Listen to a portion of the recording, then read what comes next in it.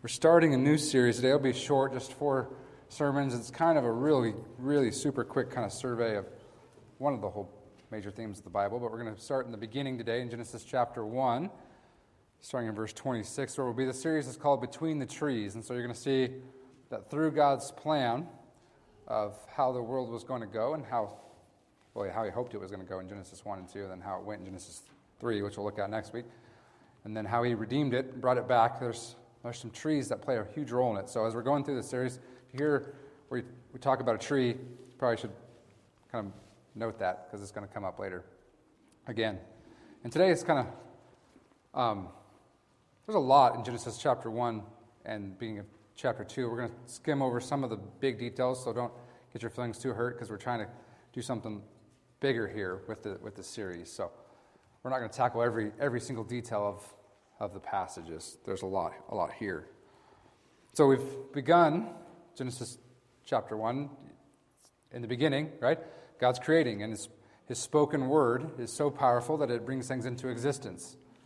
And he's doing that, right? He's going through day 1 and day 2 and day 3 and day 4 and day 5, and then we pick the story up on day 6 where he gets to his most important creations. And so we're going to jump in Genesis chapter 1, verse 26. It says this, "Then God said, 'Let us make mankind in our image, in our likeness, so that they may rule over the fish in the sea and the birds in the sky, over the livestock and all the wild animals, and over all the creatures that move along the ground.' So God created mankind in his own image. In the image of God he created them, male and female he created them. God blessed them and said to them, 'Be fruitful and increase in number, fill the earth and subdue it. Rule over the fish in the sea and the birds in the sky, and over every living creature that moves on the ground.'" God creates mankind. Specifically here, we're going to get into specifics in chapter 2, right? Genesis 1 is kind of the broad brush approach, and then Genesis 2 gets into the more finer detail of how he creates Adam and Eve, the first humans. But God says, we're going to make them in our image.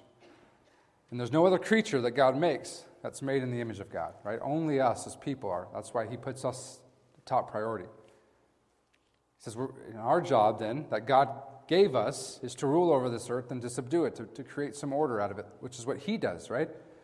God created order, Genesis 1, out of chaos. There's nothingness. There's nothing is chaos. And he creates and orders it and puts the finer details into it. Now, there's a specific part I want to talk about a little bit because I think it's been really talked about a lot amongst just mainstream media and politicians, and I don't know why I got politicians, but verse 27 says, God created mankind in his own image. In the image of God he created them, male and female he created them. Now, I'm not sure when gender became a political issue, but all of a sudden it has. And the scripture tells us that God created 2 genders, and they are male and they are female. And I know that has, for some reason, become fluid and gray, but the scripture isn't fluid and gray in it, that there's male and there's female. And I know that gets tenuous and can be contentious, and it creates great tension. It doesn't have to. So I thought, there's nothing better to break tension than a really funny video. So Johnny's going to get a little video ready for you. It's from a pastor named Mark Gungor. If you've ever seen any of his stuff, he's super entertaining. And this is from a marriage seminar called Laugh Your Way to a Better Marriage. And we'll actually do this as a Sunday school class. Stacy and I will host it at some point here. So this is kind of a teaser for you of what it's about. And he talks about the difference between men and women. So Johnny, go ahead and play that if you would. We're going to start discussing men's brains, women's brains, and how they're very different from each other. Now, I want to start with men's brains. All right? Now, men's brains are very unique. Men's brains are made up of little boxes. And we have a box for everything. We've got a box for the car. We've got a box for the money. We've got a box for the job. We've got a box for you. We've got a box for the kids. We've got a box for your mother somewhere in the basement. We got boxes everywhere. And the rule is, the boxes don't touch.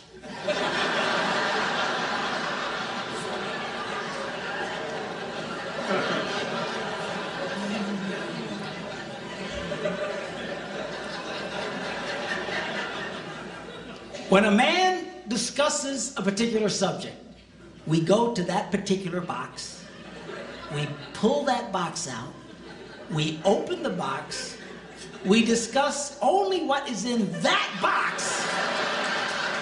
All right?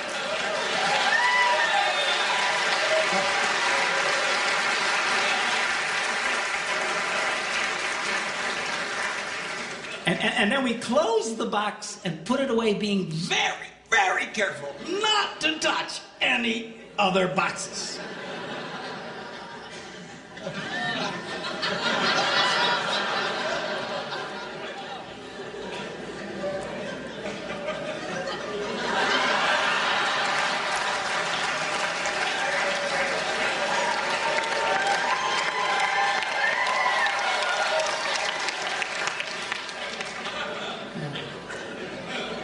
Sorry, my Catholic upbringing got in there for a minute, but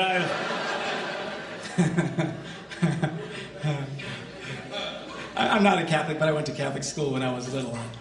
I had a nun who taught on hell like she was born and raised there. I mean, I'll never forget it, but it did me good, actually. It was a good thing. Now, women's brains are very, very different from men's brains. Women's brains are made up of a big ball of wire. And everything is connected to everything. The money's connected to the car, and the car's connected to your job, and your kids are connected to your mother, and everything's connected to everything. And it's like...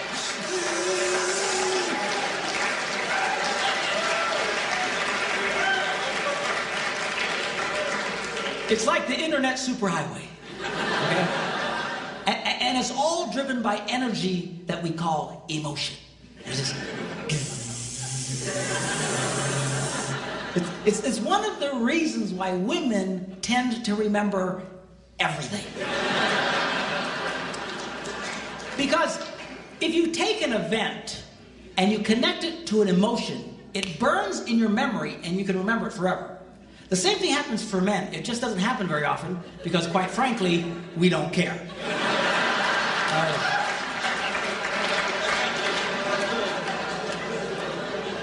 Women tend to care about everything. And she just loves it.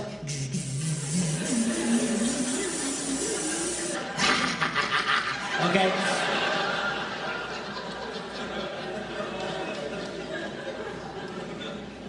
Now, men, we have a box in our brain that most women are not aware of. This particular box has nothing in it.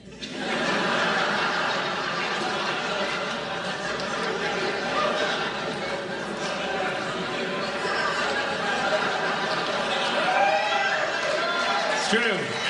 It's true. In fact, we call it the nothing box.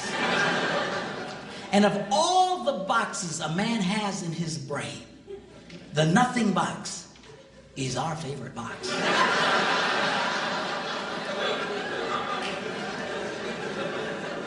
If a man has a chance, he'll go to his nothing box every time. That's why a man can do something seemingly completely brain dead for hours on end. You know, like fishing.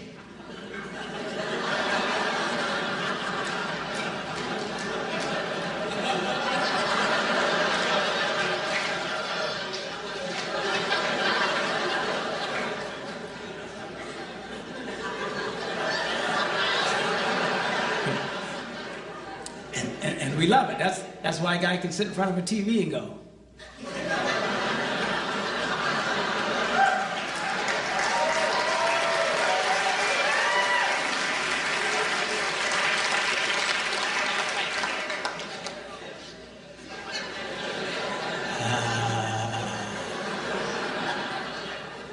It glows. Of course, this drives our wives nuts because they'll come up and say, "Stop that! You can't possibly be watching anything!"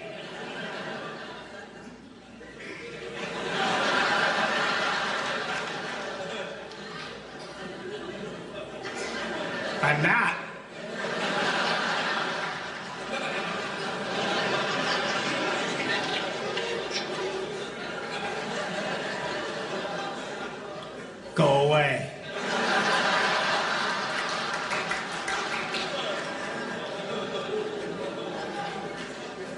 Now, they've actually measured this. The University of Pennsylvania a couple of years ago did a study and discovered that men have the ability to think about absolutely nothing and still breathe. You know, they connected all the wires and stuff like that and watched their brain activity, and then all of a sudden, I think he's dead. Huh? Yeah. Women can't do it. They can't do it. Their minds never stop. And they don't understand the nothing box. And it drives them crazy. Because nothing drives a woman more crazy or makes her feel more irritated than to witness a man doing nothing.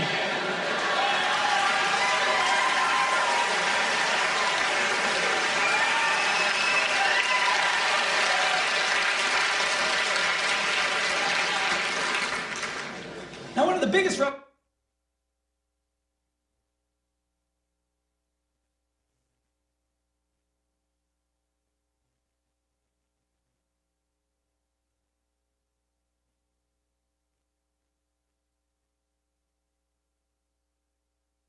Thank you. Hey, there we go. I showed you that video, one, because it's amusing, and it's funny, and also it's true. But we're different, right? And God created us differently. And for us to succeed in marriage, we have to understand that when we try to get with the other person. And Stacy and I had that conversation about when she asked me what I was thinking or what I was feeling, and I said nothing, and she didn't believe me, right? And it's like, I'm not feeling anything. I don't have to feel all the time. And she does, and so didn't make sense. But the point of it, and the reason I showed it to you, is because God created us differently. He did. And now, we can overgeneralize it sometimes, right? And he talks about that in that some of those are generalizations. But He created us different. And He did that for a reason. For us to succeed and to partner together, we have to be different. If we were the same and our strengths were the same and our weaknesses were the same, we wouldn't complement each other. And the point of marriage is to complement one each other, right? Is where you're strong. Maybe she's weak, and where you're weak, she's strong. And that's the point. And so God creates us, male and female, because He, in His infinite wisdom, knows that this will be best. Doesn't mean one's better than the other, right? We have a strength here, and she has a strength in a different area. And that's the reason that we've come together, is to come together as one. And so God, at the beginning, creates mankind, male and female, for that purpose. And we're going to get to that purpose in chapter 2 of what's the purpose. And part of it is in verse 28. Is to be fruitful and multiply, or to increase in number, right? If you ever watched that movie, and because I'm married, I've had to watch this movie, The Big Fat Greek Wedding, right? Where the husband says, get married, make babies, right? That's what the dad says to his daughter. That's verse 28, right? Get married and make babies. Be fruitful and increase in number. Fill the earth and subdue it. Rule over it. He says, I want you to order it. I want you to rule it. I want you to take care of it, right? And part of that is taking care of it. It's a lot in chapter 2, into chapter 1. We're not going to hit all those details, so we'll keep moving. Verse 29 says, And God said, I give you every seed-bearing plant on the face of the whole earth, and every tree that has fruit with seed in it. They will be yours for food. And to all the beasts of the earth, and all the birds in the sky, and all the creatures that move along the ground, everything that has the breath of life in it, I give every green plant for food. And it was so. God saw that He had made, and it was very good. And there was evening and there was morning, the sixth day. God finished His creation with us, with people, but He tells us, hey guys, I want you to be in charge of all this. I want you to tend it. I want you to care for it. I want you to make sure things go well in it. And it's important that we do our best to do that.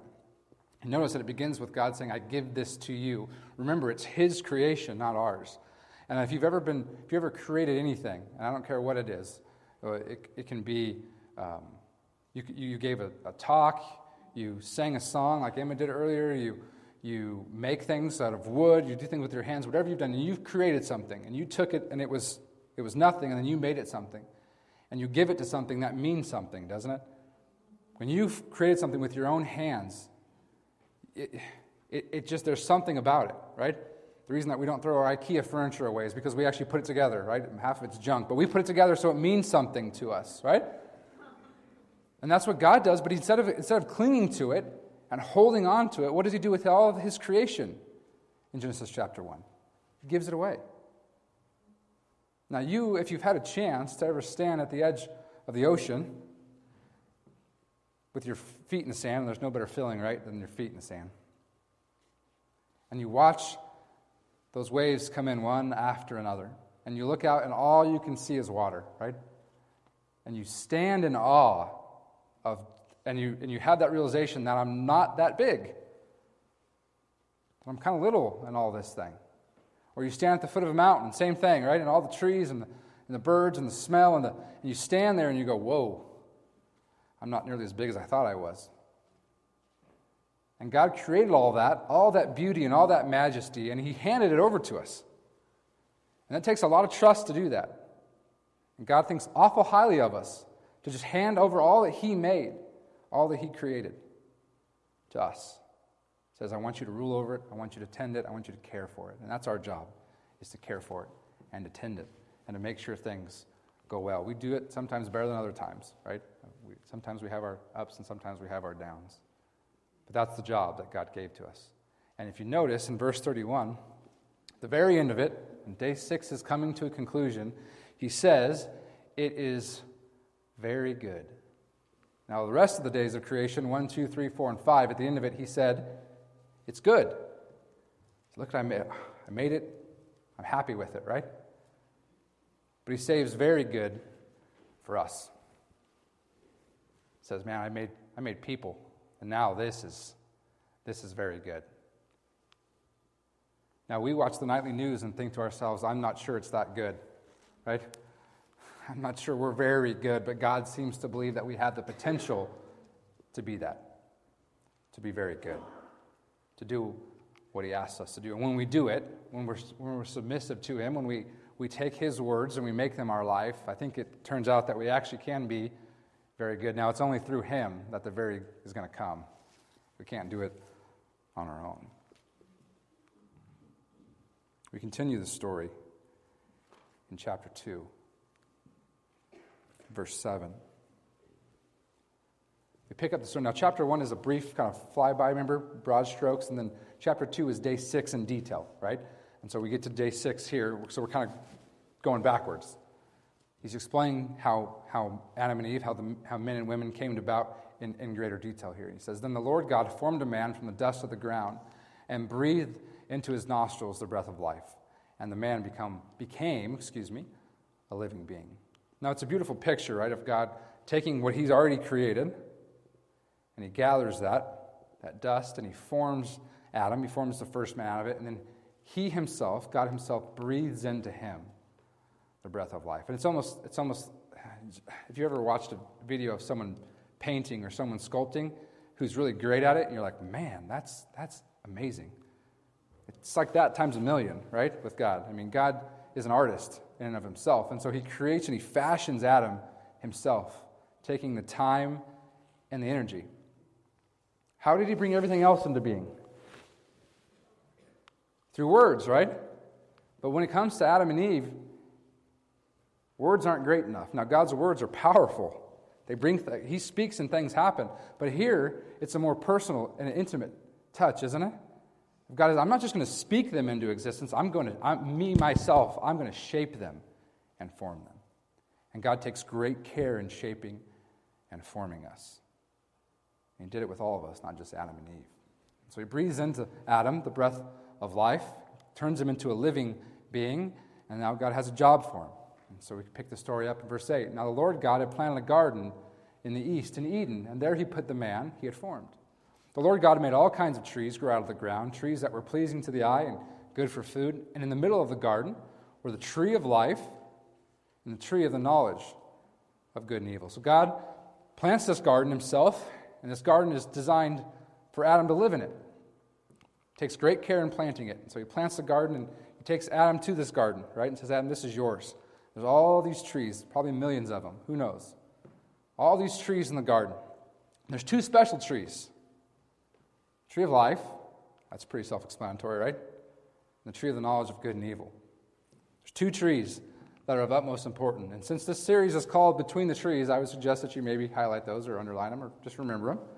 There's the tree of life and the tree of the knowledge of good and evil. We continue, and it says, the Lord God took the man and put him in the Garden of Eden to work it and to take care of it. And the Lord God commanded the man, you are free to eat from any tree in the garden, but you must not eat from the tree of the knowledge of good and evil, for when you eat from it, you will certainly die. One rule.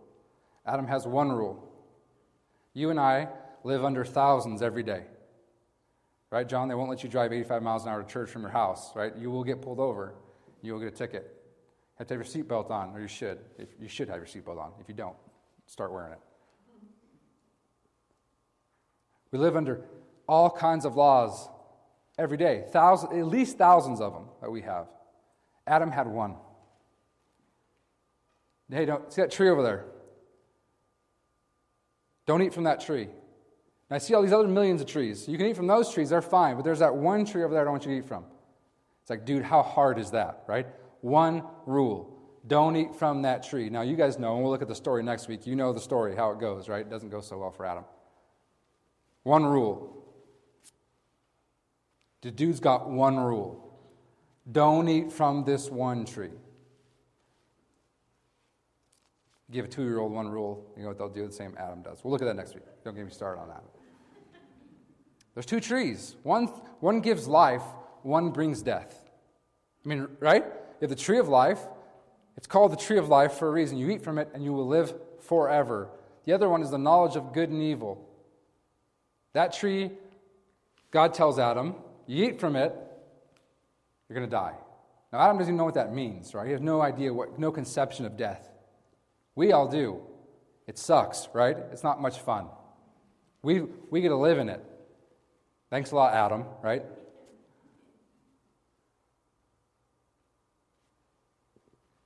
Death's not natural. It's why it hurts so bad. Because death was never part of God's original plan. That's why it hurts.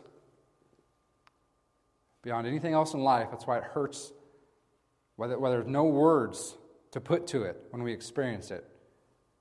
Because God didn't want it. Didn't want it here. Adam brought it. Now, without chasing a rabbit trail, the book of Romans tells us that through one man, next week, right, sin entered the world, and through another man, Jesus, sin was taken care of. So you and I are lucky we live on the side of a different tree, but I'm getting ahead of myself. I don't want to give you all my secrets yet. There's one rule in the garden. Don't eat from this tree. That's it. It's not overbearing. It's not a lot of rules. Now, lots of people have always asked me, my youth kids have always asked me, every youth group I've ever been a part of, why does God put the tree in the garden, right? God puts the tree in the garden, the tree of the knowledge of good and evil in the garden, because if not, they're robots. God puts a tree in the garden so you and I have free will. We can choose who we want and what we want to do. If there's no tree in the garden, the tree of knowledge of good and evil, then we are literally robots. So we have to love God. We have no other choice. But he puts the tree there saying, Adam and Eve, if you want to go your own way, I give you the freedom to do that. Now, freedom is a scary thing. Sometimes. As a parent, as a grandparent, as aunt, uncle, freedom is scary, right? Your kids get to this age and you have to give them a little freedom. It's like, whoa, hang on here. No, you shouldn't. No, you're supposed to be a little baby still. Get back here where I can watch you and protect you and keep you. But as a good parent, we give them a little more freedom, right, as they get a little older. If not, they'll stay at home forever, and then that's no fun either, right? So, freedom. It's great. We love it. But when you're the one that has to give it, it's kind of frightening sometimes, right? You hand the keys over to the kid the first time, you're praying the entire time that everything goes well. Because they're 16 and their brain's not developed yet, and you're worried, right? Are they going to make a good choice? And that's what we do as parents, as grandparents, uncles. We worry sometimes when we give that freedom. And think about God. God gives them the freedom knowing the entire time they can choose another way. They can choose to go their own way. And God is the only one at this point that knows the consequences of that. He's the only one who knows what death is, and he knows how severe it is. But yet he gives them the freedom anyways. Say, you choose. If we don't have the ability to choose, we're not fully human. We're not us. Right? That's why our ancestors took a bunch of tea and dumped it in a harbor, right? Because they wanted freedom. Because freedom is something that God gives us. Gives us that freedom to make those choices, good and bad. Sometimes we make good choices, sometimes we make bad ones. But God gives us the freedom to do that. And that freedom came, first and foremost, in the garden. From the very beginning, God said, you have the freedom to choose me or not to choose me. Now, God knocks, right? He's knocking at the door of our hearts always. And he's always wanting us to let him in, but he won't force the issue. Right? God can't take our hearts. We have to give them to him. He can't take them. He won't. He refuses to do that. We make the choice to give it to him or not. And Adam and Eve were in that same situation that you and I are. The freedom to choose God or to choose their own way. Now, most of us in here, I'm guessing at some point in our life, have chose our own way. How'd that turn out for you? It wasn't much fun, I'm guessing. It'll be fun for a little while, right? It's great when you can go your own way for a while and it's fun. It's entertaining. It brings you a little bit of earthly pleasure for a bit until it all catches back up, right? Eventually, you can't run fast enough to outrun it. And it comes, and it rears its ugly head. We've all experienced this. We've all made this same choice. We've all eaten from the tree, even though we weren't in the garden, right? We chose to go our own way and do our own thing. It doesn't end up well. We learned from it, but it doesn't always go well. So God has created all these creatures, and Adam sees them all, right? Sees all the creatures that God's made. And the Scripture tells us that none of them are good enough for Adam, right? None of them are a suitable helper for him. He needs his other half. So Scripture tells us in Genesis 2:21, says, so the Lord God caused the man to fall into a deep sleep, and while he was sleeping, he took one of the man's ribs and then closed up the place with flesh. And the Lord God made a woman from the rib he had taken out of the man, and he brought her to the man. Puts Adam under anesthesia, right? Knocks him out, takes the rib, and forms again with his own hands. Now God can speak this if he wants, but what's he do? He uses his own hands, gets in there and dirty, and now he crafts Eve from the rib of Adam. Now the rib is significant. Think about it for a second. The rib is here. Now God could have chose any part. Could have taken any part of Adam, right? He could have taken a toe if he wanted to and made Eve from it. But he doesn't. He chooses the rib, and I find it interesting why he does that. Could have taken the head. It would have been kind of gruesome, but he could have taken his head, right? Symbolizing the fact that Eve would be over Adam. Could have taken his foot. That would have been a symbol, what? That Eve is underneath or below Adam. But instead, chooses a rib. Because they're partners. Because they're equal. So he says, you guys need to be tucked together side by side going through life. And so I'm going to use the rib. Because you're best, you two will be best when you're side by side. When you're a part of each other. When you're in this together, guys. If you haven't figured it out by now, you might be in a little bit of trouble. But just like most things in life, marriage is a team sport. You've got to be playing on the same team. You have to wear the same jersey and have the same goal. Right? You're a team. You're in it together. If not, chaos will ensue. It certainly has throughout all of history. When one party tries to elevate themselves above the other. It's a team sport, and God says, I'm going to take the rib because you guys need to be together.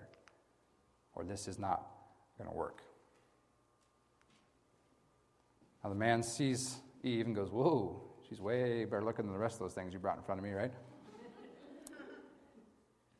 He says, now this is now bone of my bones, literally, and flesh of my flesh. She shall be called woman, for she was taken out of man. Now the term Adam, by the way, guys, it's not great. It's just the Hebrew for dirt man. So don't name your kids Adam. I mean, you can name your kids Adam if you want to. It's fine, right? But that's literally what it means in Hebrew, is just dirt man, because it's just pretty much, hey, this is what I made you out of, so this is what I'm going to name you. You're dirt man, so there you go. Ladies, girls, you can use that when you're dating somebody, right? Or a jerk, you can say, well, you are a man, so you're dirt man. So come back to, that's all it means, just dirt man. And woman is just from dirt man, so it's not exactly great titles that we got there, but it is what it is, right? This scripture, this section ends like this. It says, that is why a man leaves his father and mother and is united to his wife, and they become one flesh. Adam and his wife were both naked, and they felt no shame. The goal of creation, the end of it, God saves the best for last, is Adam and Eve. He says, guys, you two are going to have to do this together. And I find it interesting that he takes from Adam to make Eve, and then yet says, but the goal of this actually is for you guys to come back as one. You're one flesh. You do this together. And that's the goal. Now this series, again, is entitled Living Between the Trees. And so I hope you picked up on a couple trees that we mentioned. Next week we're going to look at, this is the fun part of the story, right? Is creation, like things are going well. Next week we can look at the not so fun part, Genesis chapter 3. Everything goes south in a hurry, right? They don't listen all that well, but I think you'll find in it a little bit of ourselves in it. We don't always listen. Surprise, I know. You're just jealous about our nothing box still, Carol. That's why she's bitter. It's a great box. You ladies should try it sometime. It's actually a fantastic way to live. Next week, Genesis chapter 3. It's the fall, right? You've heard it before. But these trees are going to be important throughout. And then you're going to see where these trees come back again throughout the rest of Scripture. And I think it'll be good. Let's pray. Our Father in heaven, we thank you for the opportunity we have to come to this place, to gather here, and to worship you through song, through the taking of the cup and the bread, through the giving of our resources, and through your word. And your word has always and will always bring great life to us, God, and we're thankful for it. Father, help us as we study, as we wrestle with your story, and that the Bible is, in fact, your story of how much you love us, and the length in which you'll go to show us how much you love us. And so, Father, we see that love here displayed in Genesis 1 and 2, that you created us with great care, that you took your time when you fashioned our first parents, Adam and Eve. You do the same with us. So, God, for anybody who struggles or who is struggling with their own self-worth, their own value, Father, we come back to your word, and we realize that you have placed a great value in each and every one of us because you created us in your image, and we're it. As people, we are the only thing you've created in your image. So, Father, we're thankful that you show us how much we're worth right from the beginning of your story, that we have great value in you. Father, help us as we go about our everyday life to remember how much you love us and the value you placed on us, and that you created us with value, and that you rescued us and you redeemed us with great value. That you loved us so much you sent your Son, your only Son, to leave the comforts of heaven to come to this earth for us.